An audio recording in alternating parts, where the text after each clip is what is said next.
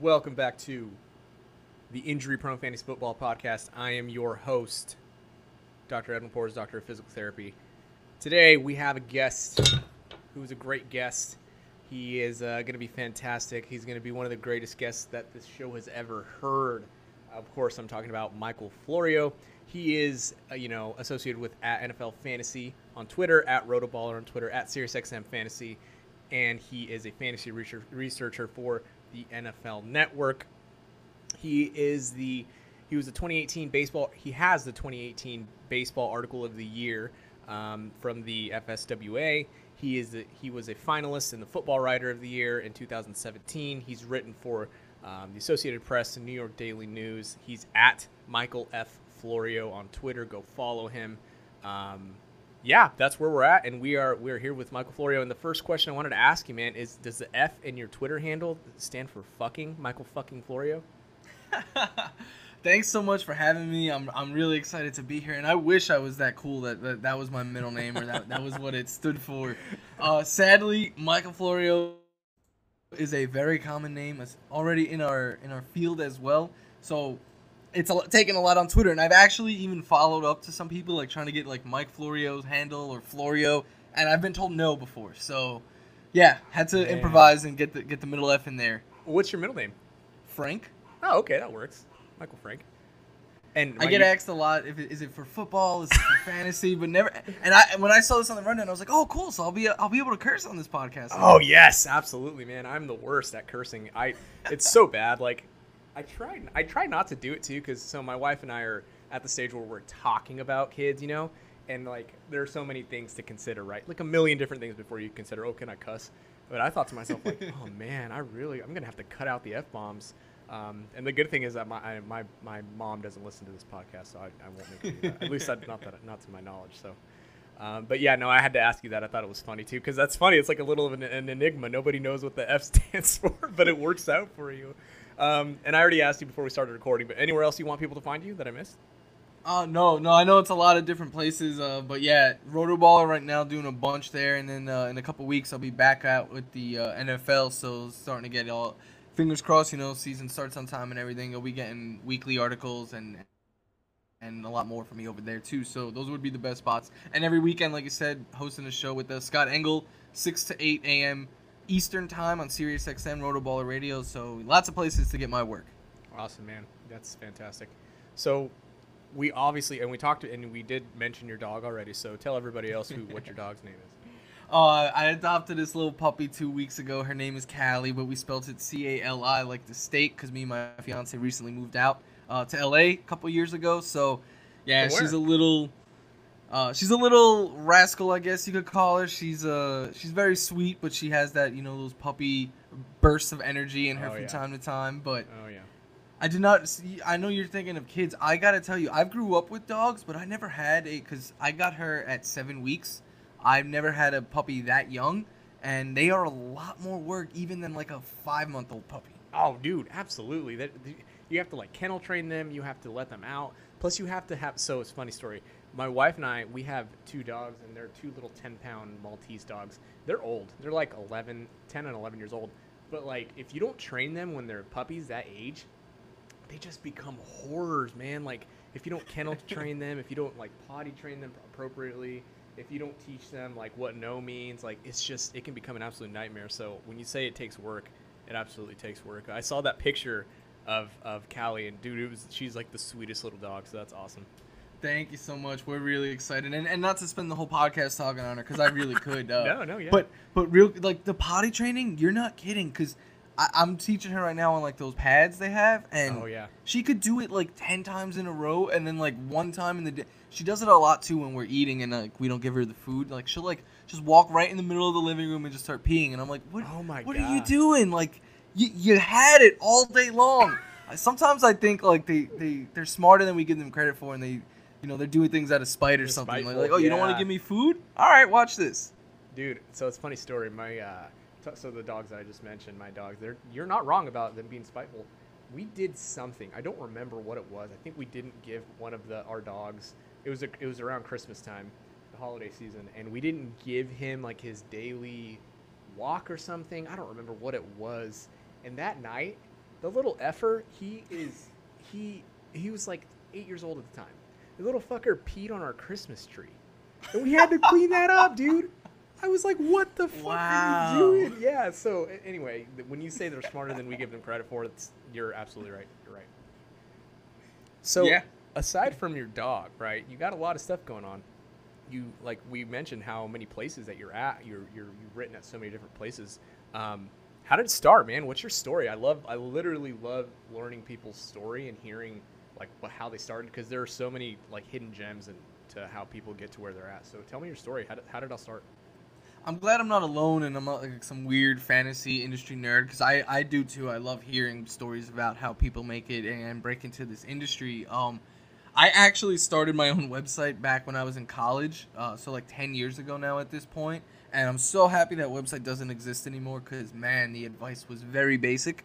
And but from there, I got an internship. Actually, Scott Engel hired me.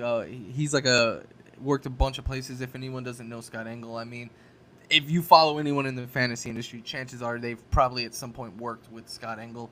And he hired me as his intern. And I was just doing, one article every 2 weeks for the site that he wrote for at the time, and doing some editorial stuff. But from there, I got offered a position as a radio producer at the Fantasy Sports Radio Network, the company that owned the website I was interning at. And I said, yeah. I said, hey, you guys are going to have to teach me how to be a radio producer. My full-time job up until that point was I majored in journalism, and I was a community reporter for a local paper in Queens, New York. And then this radio station opened up, and I took it just as any opportunity to get any on-air opportunities at all. And I took it, and they quickly, they gave me a show, because I would just jump in on other people's shows and stuff. So I got a show once a week on Monday nights, and I would get in the studio at 5:30 a.m. and I would leave at 10 p.m. But just to get those 2 hours on air, I would stay all day. And from that, then the show was clearly doing something right, I guess, because they made it daily, and it was my dream come true to host a daily fantasy radio show every single day. And from there, though, then I got offered the job. I did a bunch of, as you listed all the different places. I've written a bunch of different side jobs, always saying yes to really any opportunity that came that way. And then I got offered the NFL job as a researcher, went there, and was lucky enough to be given an opportunity to start writing. And I'm a big believer that, you need luck and you need timing, but you also need to be able to kick a door down when one is presented to you.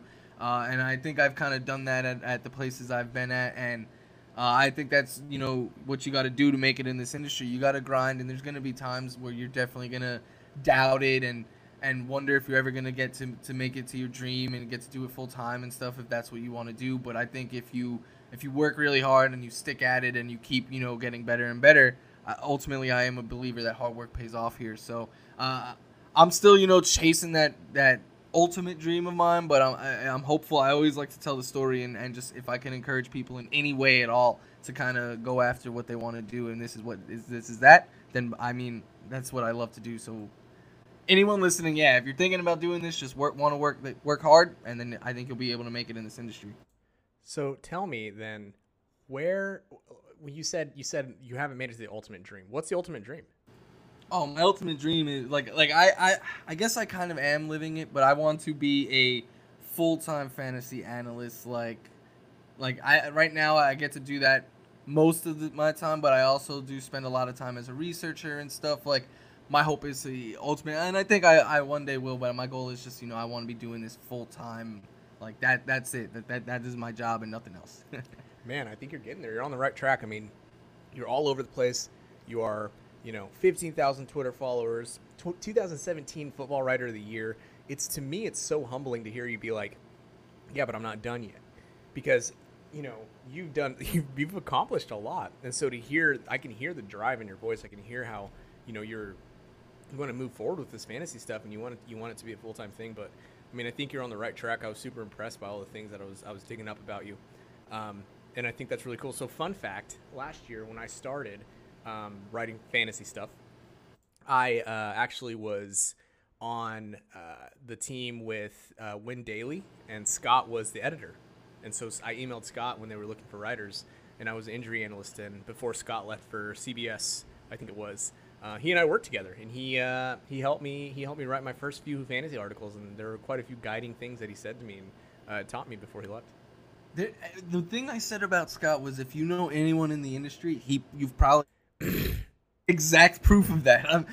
I don't know if I've ever met someone who's like, who, Scott Engel, who? Like, they're always like, oh yeah, I worked with him at this job or whatever. Like, right. Scott is just, he's been pioneer of this industry, and he's been around, since really the industry was starting. So he's a legend, and yeah, again, if you know anyone in fantasy industry, they probably know Scott. Absolutely. So you talked about how now you're an NFL researcher at the NFL Network. What's that like, man? It's really cool. It's a fun job. I mean, and it helps me as an analyst as well. Because it's really what it sounds like. I'm just looking up most of my day, like 90% of my day is just looking up different fantasy stats, different football stats, and it's made me great at using all these different tools for research purposes. But yeah, it's long days, a lot of grinding. Like the NFL hours is a thing too, even for their researchers. You get in real early, you stay real late, but during football season, it's really worth it because you could be doing a lot worse things with your time than looking up football stats. So right. That's right. It's a fun job. Yeah, I bet, man. That sounds like a lot of fun. Speaking of the NFL and the season and everything going on, what are the chances that you think that the NFL, they actually pull off a full season, and how do you think that happens?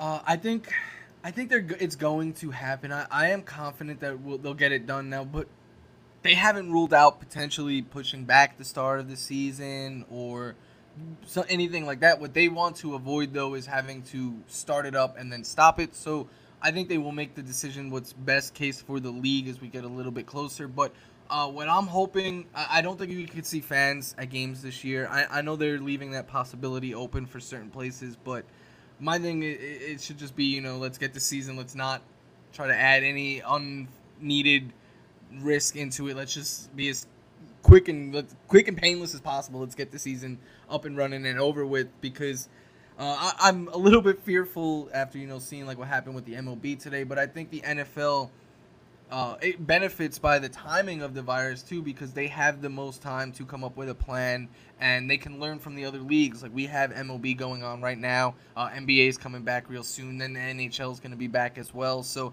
the NFL is going to be the last of the major sports. So I think they'll have time to learn from the mistakes of others and learn from what works and what doesn't. And I think that behind the scene there's a lot of planning going on right now. So I'm confident that. I'm very hopeful. I guess I'm cautiously optimistic about a season happening this year. But I'm not saying we're not going to have players missing from COVID or anything like that, because I do think that is something that is going to happen. I think it's going to happen in all the sports. But I think they'll do everything in their power to make sure that we do have a NFL season this season. I agree. I think that there's too much money invested. There's too much, at this point, time, work, manpower invested for there to not be some semblance of a season. So I think that it's going to happen. It's just the way that I view it is it's going to be a matter of to what extent, right? Like to what extent does this happen? To what extent are we going to be watching NFL? Like how long into the year are we going to be watching? Is it going to be a week 8 NFC, AFC championship? Is it going to be a week 10 Super Bowl? Like what's going on? How many players are going to be missing? And I think that the Vegas totals especially are probably going to be super affected by this. So if there's ever a time to get in those early Vegas bets, like in the preseason type stuff that you might not consider potentially if you're a betting person, this is going to be a random year. There's definitely going to be an asterisk by it. But diving into a little bit more of specific players in fantasy football in general, this is in April. You said, as of now, I'm fine valuing Fournette as an RB1, thanks in part to volume and positive touchdown regression I believe will come his way. So that was a while back. That was in April. A lot of stuff has happened since April. Have your thoughts changed on Fournette though? Oh, I've done almost a complete 180. I wrote a whole article back in April why Leonard Fournette is still going to be an RB1 this year, and then a whole lot changed, and I was like, yep, let's take that one down because I no longer believe it. A lot, like you said, a lot has changed. They brought in Laviska Shenault, who I think is going to get time out of the backfield more as a pass catcher, but I do think that that is something that you have to worry about there. I think they have Chris Thompson, who a lot of people can say Chris Thompson, he never stays healthy. He's always, he's not great. He's not going to be a fantasy, viable running back or anything like that, which is all fine. But Jay Gruden loves him. Jay Gruden, each of the last 5 years, Chris Thompson has had 35 catches or more, and in most of those years he's playing 10, 11 games, but he consistently is used by Jay Gruden. And then I looked up Jay Gruden's tenure as a head coach and as an offensive coordinator back when he was with the Bengals, and it does not bode well for running backs. He's never had a running back rush for 1,100 yards, and more so, his running backs are usually a benefactor of, he'll have a good pass catching back, which I think will be the other guys and not Fournette. Fournette caught 76 balls last year, but his catch rate was pretty low for a running back. His yards per target were pretty low compared to running backs who saw that kind of volume. So I just think those guys eating into his workload. And then the fact that I think he's one off the field mistake away from potentially being cut or traded, and I don't think there's a scenario where he can go to that boosts his value because most teams are set at the running back position now. So a lot has changed within that team. And I actually figured out, I did the math, if you take away his about 10 targets per for each, because I said there was going to be positive touchdown regression. So if you take away targets from what he saw last year, so he had 100 targets and 3 touchdowns last year. If you take him down to say 60 targets, to make up for that mistake, he would need to score, for that decrease in targets, he would need to score 11 touchdowns. So I don't know if the touchdown regression is going to make up for what I believe is going to be a decrease in targets this year. Man, you did make a 180. You completely turned on where you were, which is good, which is fine. When you find new information, when situations change, when new information is presented to you, a good fantasy analyst will change their position and change what they're doing, and that's totally fine. There's nothing wrong with that. So I think that I agree with what you're saying about Fournette. It's just a volatile situation overall, right? I mean, it's the Jaguars. First, I mean, you could literally stop there. It's the Jaguars, right? I mean, they basically, pissed away their one shot. They were one game away from the Super Bowl against the Patriots, and then because they basically had to hide Blake Bortles for the entire second half of that game. They had to basically retreat and didn't have any other weapons to use, and then they've had quite the fall since then. So I just don't trust that Jaguars offense whatsoever.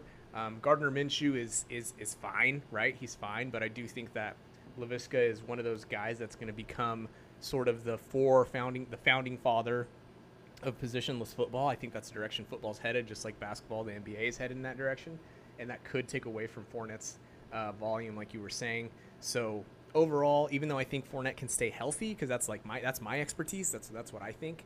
I just don't think that he's a good asset necessarily to have because of the overall position, all the information that you just laid out. And not to go off topic here, but you mentioned Gardner Minshew, and I agree.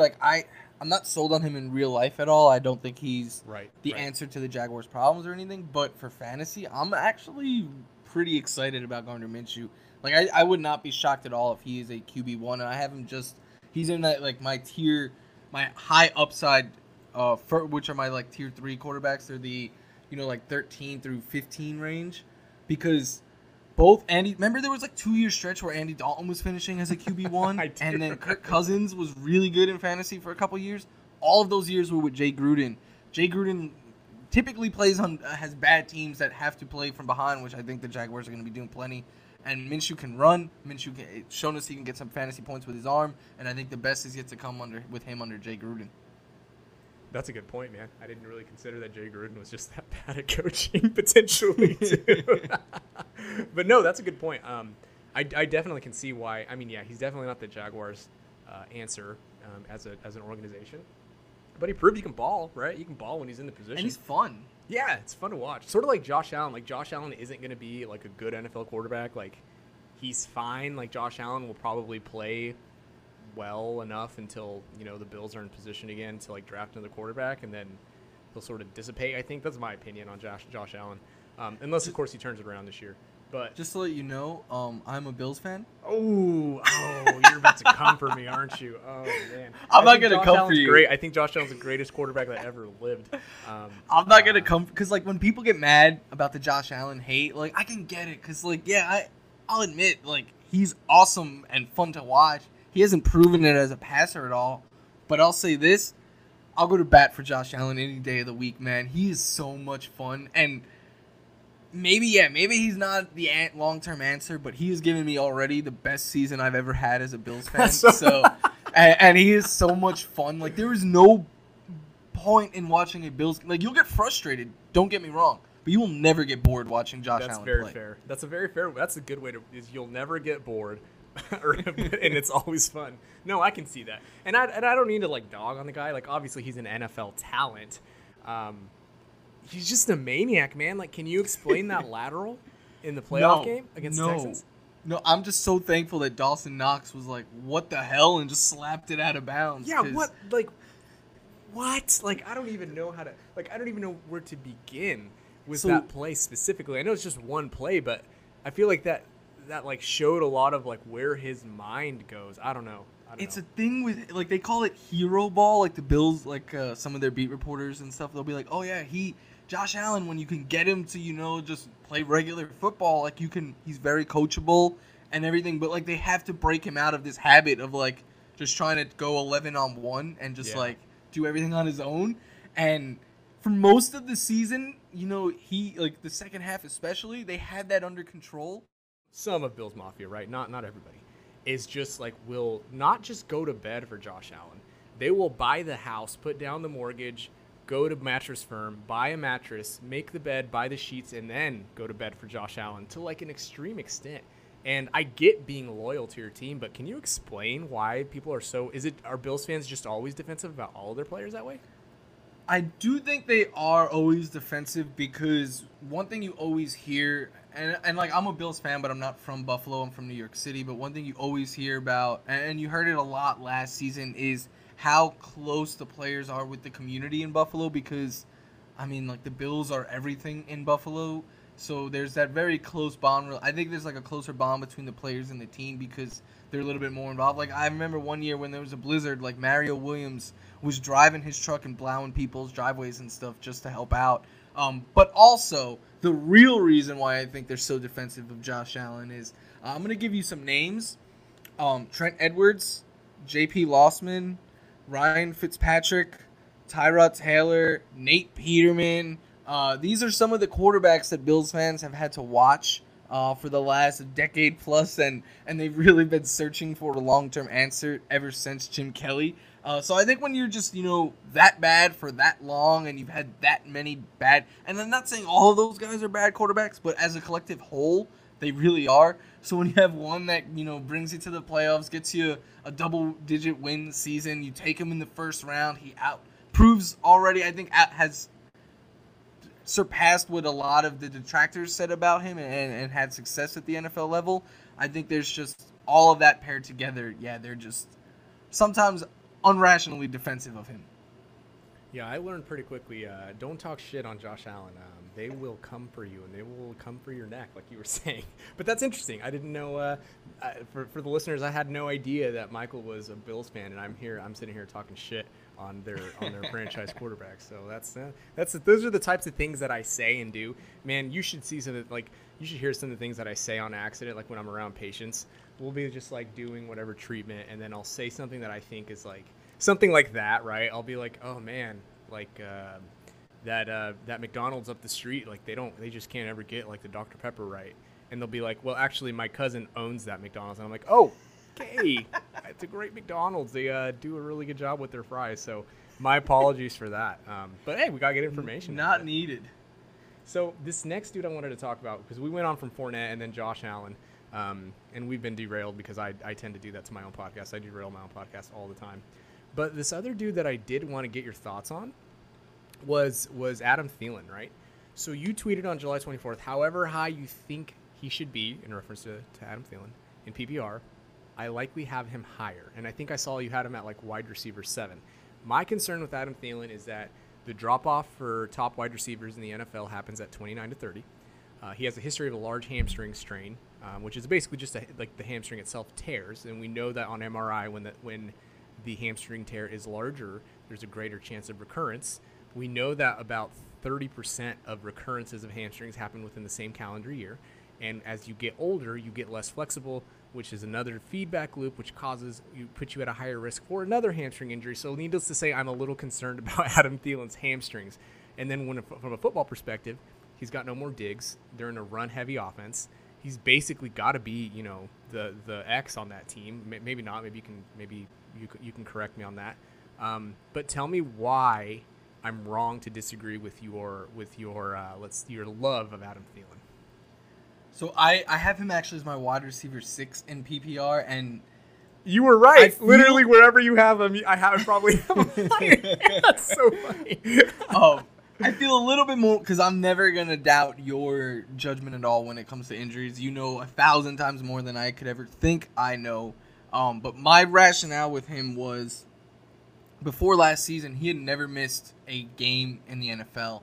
So I'm a little bit more worried now about this assessment because my thinking, though, was it was 1 year. It was a hamstring pull that he tried to come back from a little bit too soon. And, he ran like 6 routes that first game back and had to leave. And then, we didn't see him again. So my thinking was the hope that that hamstring injury was behind him. And now that he was coming into this year healthy. And I think the loss of Diggs is only going to help Adam Thielen because I think people overrate too much defensive attention. You could try and throw a double team at Adam Thielen, but the Vikings are going to be running the ball so much and so efficient that you're also going to be trying to stack the box against them. You're not going to be able to double team him every play, especially if he's still lining up in the slot. And last year he only did so about 7 routes per game, but the 2 years prior was 16 and 22. And last year they were, kind of mixing and matching him and Diggs at times, which is what I think they are going to do with Justin Jefferson. I do think Jefferson will see a lot of time in the slot, but I don't think it'll be exclusively him. I think Thielen will still get in there for his handful of slot routes per game. But someone's got to step up on this team and be a pass catcher, right? They're going to be a very run-heavy team, but even the most run-heavy teams in the league still throw the ball on half their plays. So someone's going to have to step up and be the number 1 target here for Kirk Cousins. And I think it's naturally going to be Adam Thielen. If you ask me, outside of Michael Thomas and Devontae Adams, which wide receiver do you feel safest will see, 140, 150 targets this year if they stay healthy? For me, that answer is Adam Thielen. Justin Jefferson is a rookie who is not going to have a preseason at all to warm up, so I think he is going to be coming a little bit behind the 8 ball. Kyle Rudolph is just Kyle Rudolph at this point. I like Irv Smith, but I don't think he can be, a top target on the team yet. So I just think Adam Thielen the volume is so safe, which is why I like him more in PPR.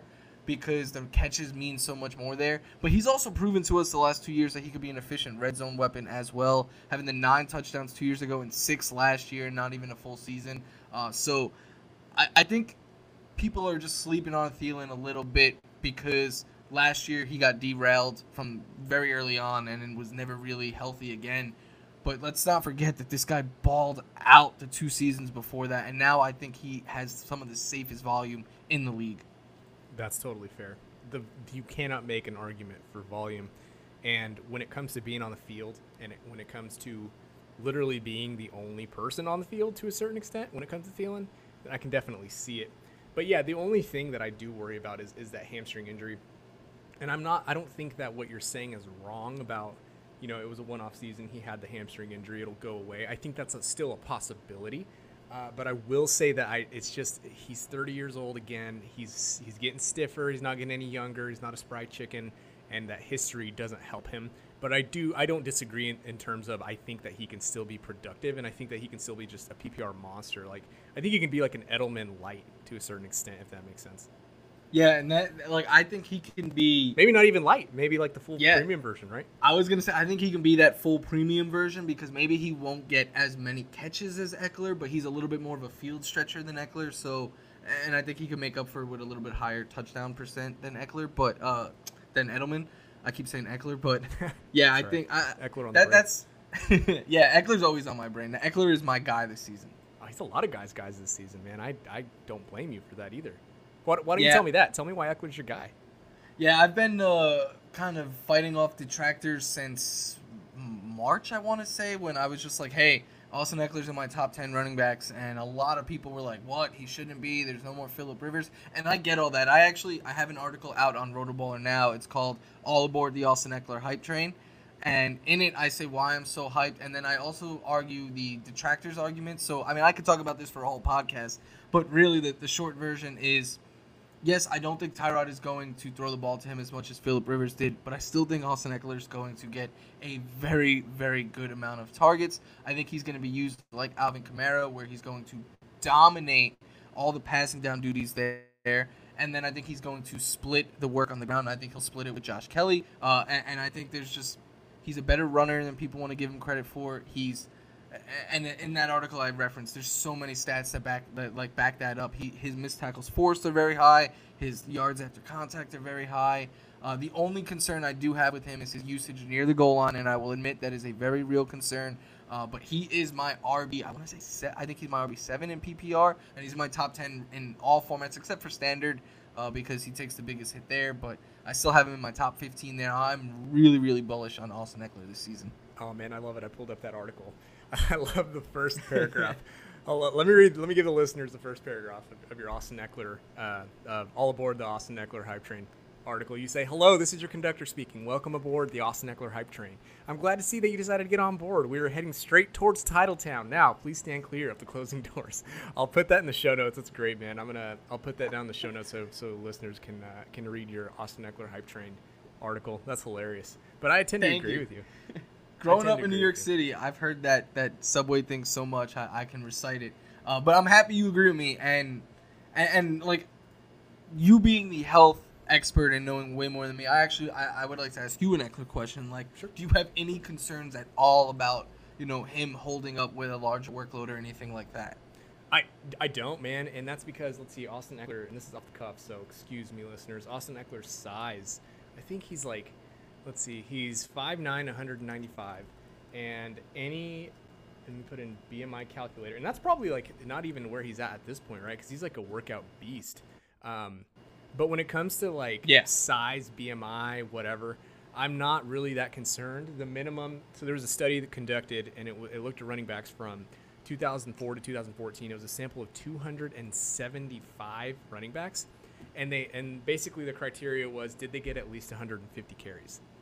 And if they got at least 150 carries, they all fell within the ranges of being between 5'9", I think it was, 5'9" and 6'1", and they all were between like 198 and like I don't remember, like 227 pounds. So it was basically this really, really, really compact like size that it made no difference. And basically the point of the article was, the point of the research was, it doesn't matter what size these guys are when it comes to injury risk and durability, as long as they fall in these parameters. And it was the BMI, the lowest BMI of a running back that got at least 150 carries was I think like 28, and Austin Eckler's right around that 29, 30 BMI. So I'm not concerned in him taking a bigger workload. He's at the peak age when fantasy running backs tend to be successful, and he's going to get the volume like you were saying. And then the last thing that I say, because I'm going on a tangent, and I'm not even the guest, sorry. So the last I'm eating this up right now. So the last thing that I'll say is that in my running back tier, my injury volatility for running backs article at fantasypoints.com, I talk about Austin Eckler, and I do put him in the yellow light tier is what I call it. So there's red, obviously red, yellow, and green. And I do have him here, and this is what I say in the article. I say a break in the second half of the yellow light tier is a four-way stop, if you will. Comes with Austin Eckler, who has a concussion, a hand injury, and is targeted heavily in the passing game. The medical research shows that all these characteristics make him and his fellow tier members at risk for injury relative to their peers. Now, what I'll say about him is that the groin injury that he's had, because I know he's had a groin injury as well, is not that big of a deal. But the hand injury and the concussion are just something to watch for. He's just a dude that comes with, here, if it makes you feel any better, here's some other dudes that are in the yellow light tier. Derrick Henry, Leonard Fournette, Josh Jacobs, Saquon Barkley, Kenyon Drake, Alvin Kamara, Devin Singletary, Miles Sanders, Joe Mixon, James White, Chris Carson, David Johnson, Le'Veon Bell, Melvin Gordon. So those are all the dudes that are in the same tier as Austin Eckler. it just means that he comes with more risk than somebody like Ezekiel Elliott, who's just been like the picture of health. But when it comes to being like at a higher injury risk, I wouldn't necessarily say that about him. See, that makes me feel really good. And when you were listing off those names, I was gonna just be like, oh, so he's a running back, because I feel like exactly, yes, like running, right. yeah, like running backs are always at a, and you know better than me, but I just feel like they're always at a little bit of a heightened risk of injury. Yeah, they do. They take a beating, and a lot of times it ends up being a hand injury. It ends up being they actually don't have as many concussions as pass catchers, but they do have ankle injuries, shoulder injuries, and hand injuries. Those are the most common. And the problem with those shoulder injuries is that they're either AC, like you saw with James Conner last year, or they're glenohumeral dislocations, like you saw with Dalvin Cook. So, like, they're injuries that actually cause missed time. But he doesn't have any of those, other than the concussion, obviously. I feel like, and that research, I know we're going on an Ekeler tangent here, sorry. But that research is really interesting because I always feel like anytime it could just be a short running back. Like, they don't even have to be small. Like, Ray Rice was over 200 pounds, but he was only 5'8", and like we always heard, well, he's so small, can he hold up? I feel like it's just like a bias against them, and there's not much actually behind it. There's not, and I did pull up that study.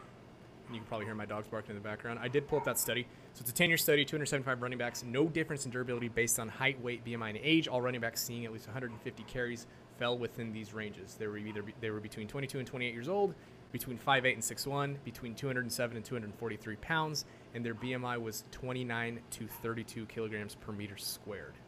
So that's the point here, is that he's average, and he's an average size. He is 5'9". He's 200 pounds, so I guess he's a shade. He's a shade under the average, but his BMI is still, at the point where it's acceptable. And he's shown that he can hold up a workload. So, no, if dudes stay healthy, when like last year he stayed healthy, showed us he could be healthy, he can stay healthy next year, in my opinion. And people disregard this, but I don't know if we necessarily should. Like, I understand he went to a D2 college, and you can't really compare it to the NFL.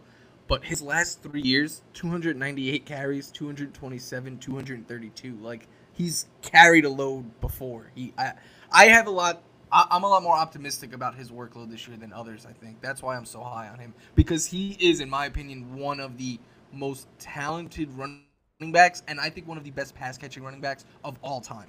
Can you name the college he went to?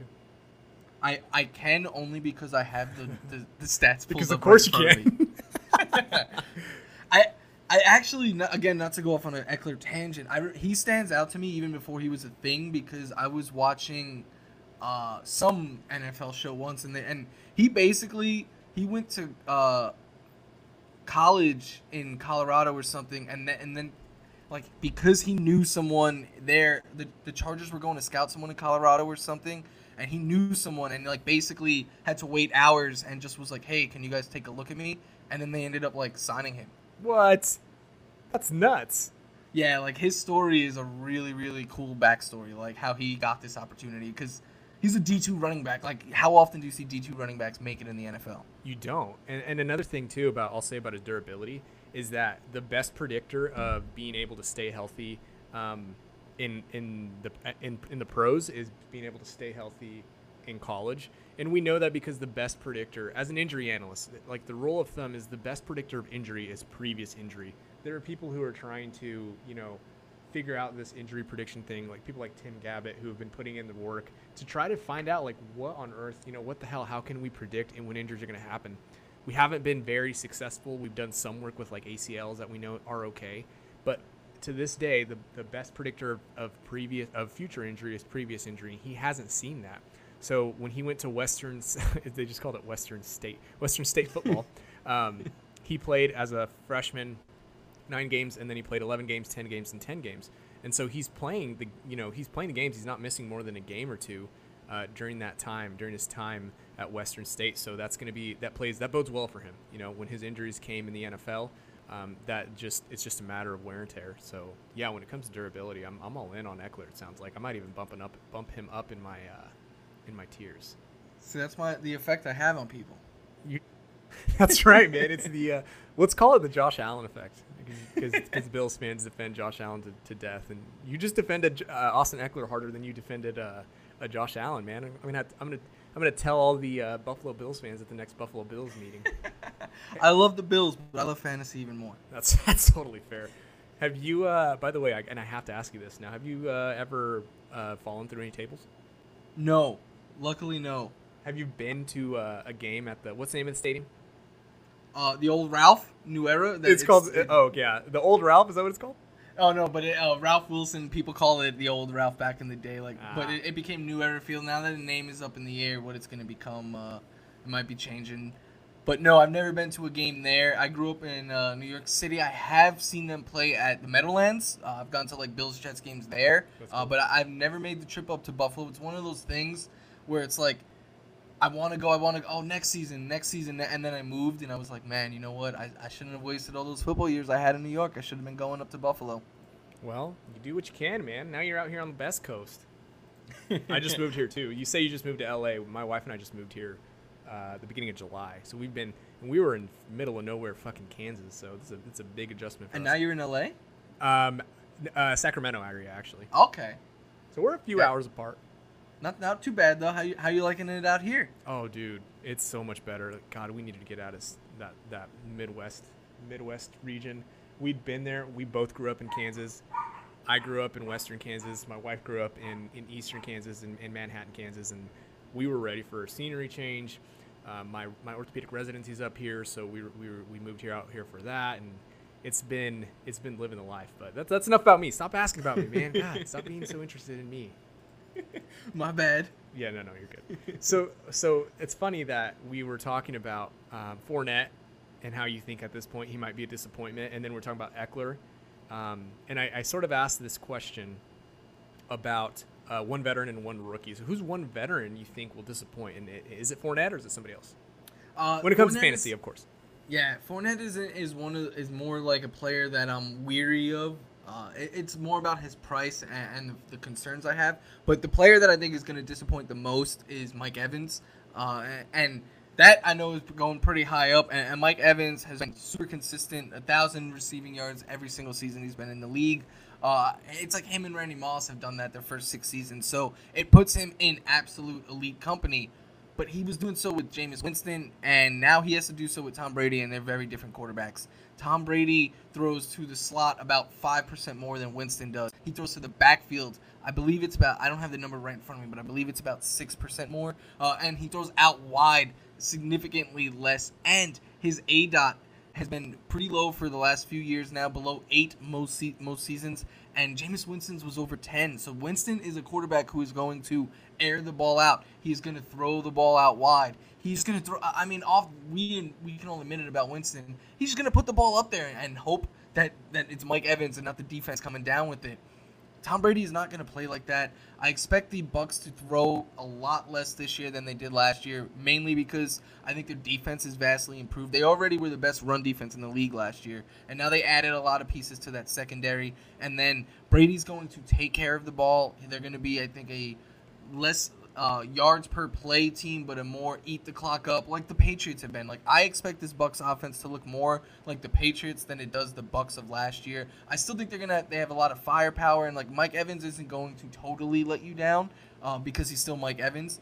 But I think that, paying that top 10 wide receiver price in round 3, I think you're just set, and sometimes even in round 2, I think you're just paying for that ceiling, and I don't think his ceiling is anywhere close to what it has been with Jameis Winston. You heard it here first. Michael Florio saying that Mike Evans will flop this year. I'm just kidding. He's not here. No, so Mike Evans, that's interesting, man. I like that one. I don't disagree necessarily. I also saw a tweet today, and I wish I could remember who it was, that said basically how Chris Godwin has been the staple of that offense the last year. I guess last year he was. And Bruce Arians said he was going to be, right? He said he was going to try to get Chris Godwin the ball, get him more involved, keep him on the field. And then that you saw that sort of happen last year.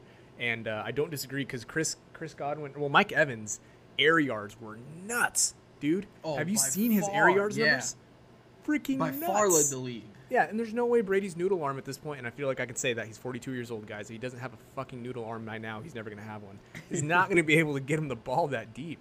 So, yeah, if I had to pick between Evans and Godwin, I would probably go Godwin. So I like that one. What about a rookie, like a rookie league winner?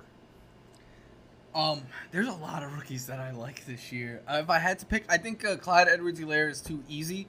but I think he has obvious league-winning upside. I'll go with Jonathan Taylor because I think he's running behind one of the best offensive lines in football. Most people had him as the best runner of all the rookie running backs coming out this year. We know he can handle the workload. I think Marlon Mack is just a guy. I think Jonathan Taylor is quickly going to throw Marlon Mack aside. And then the concern with Taylor, right, is the lack of pass game usage that we've seen with him out of college. Well, let's not forget, he went to Wisconsin. That's the same college that Melvin Gordon went to. Melvin Gordon came out, like, Jonathan Taylor caught 27 balls it was last year, I believe. Melvin Gordon came out of college with a total of 22 career receptions and had multiple 50-catch seasons with Phillip Rivers. Phillip Rivers is just a check-down maniac. Like, anytime he feels any sort of pressure from the offensive line, boom, where's his eyes going? Right on the running back. He's going to quickly get it into their hand. So I think Jonathan Taylor being the lead back here, like Naheem Hines is still going to get his. He'll still be, I think, the third down back used in the 2-minute drill. But I think just being on the field so much with Phillip Rivers that Jonathan Taylor's going to be a league winner. But, man, I also like DeAndre Swift. I like Cam Akers. And I really like CeeDee Lamb as well. The rest of the rookie receivers I would avoid, but I'm all in on CeeDee Lamb this year. CeeDee Lamb, league winner, man. I can see it, man. I can definitely see it. So I like that answer a lot. You said positionless football, and I mean, obviously, like, yeah, he's a wide receiver, but I think if you use him in the mold that, like, the 49ers use, like Debo and Kittle, you know, like, they're so great with the ball in their hands after the catch that you just get them the ball in space. CeeDee Lamb is a phenomenal athlete, and because Zeke and he's such a strong runner, and then because Amari and Gallup, you're going to have to only single coverage this guy, and you're paying for him about wide receiver 40 on average, give or take. Cobb last year was a top 45 wide receiver, and I think Lamb at this point is way more explosive. So I think you're paying at the floor for Lamb. That's why I love him so much. Yeah, man. I can see that definitely. I agree with you. Man, we got to disagree on something. God damn. Maybe we'll disagree on some of these. Let's do getting to know Michael fucking Florio to close it out. So this is really, really dramatic, and no context is needed. So just quick answer. Tell me what you think. If you had to pick your favorite team, your favorite major professional sports team, you had to pick one, who would it be? Sadly, it's the New York Mets. Sadly, I like that. Okay, White Claw or beer? Don't lie to me, Michael. I'm going to go beer. I went through a White Claw phase this summer being in quarantine. I finally tried them. I like Truly better than White Claw, but I finally had those seltzers and was like, all right, I could see the hype. But then after months of having those, I tried a beer again, and I was like, nope, I'm sticking with this. Yeah, I can do both. I like both, but I feel you on that. All right, man, Lamar or Mahomes? I love them both, but Mahomes is my guy, man. I've been calling him the GOAT since before the Super Bowl, and people on Twitter always love to come back with, oh, he's not the GOAT, blah, blah, blah. Nah, By the time this 10-year contract is over, it's going to be universally accepted that he's going to be underpaid by that time. $500 million, and he deserves more. That's exactly how good this guy is. All right, baseball or football? And I think you kind of already answered this one. So to play, much rather play baseball, but and baseball was my first love as a kid, but nowadays it's football. Don't blame me there. I agree with that one. Hip hop or rock? Oh, I'm hip hop all the way. Yes, absolutely. Who's your favorite rapper? Mac Miller. Wow, that's a good one too. Oh man, Florio coming with the heat, man, in all aspects. I like it.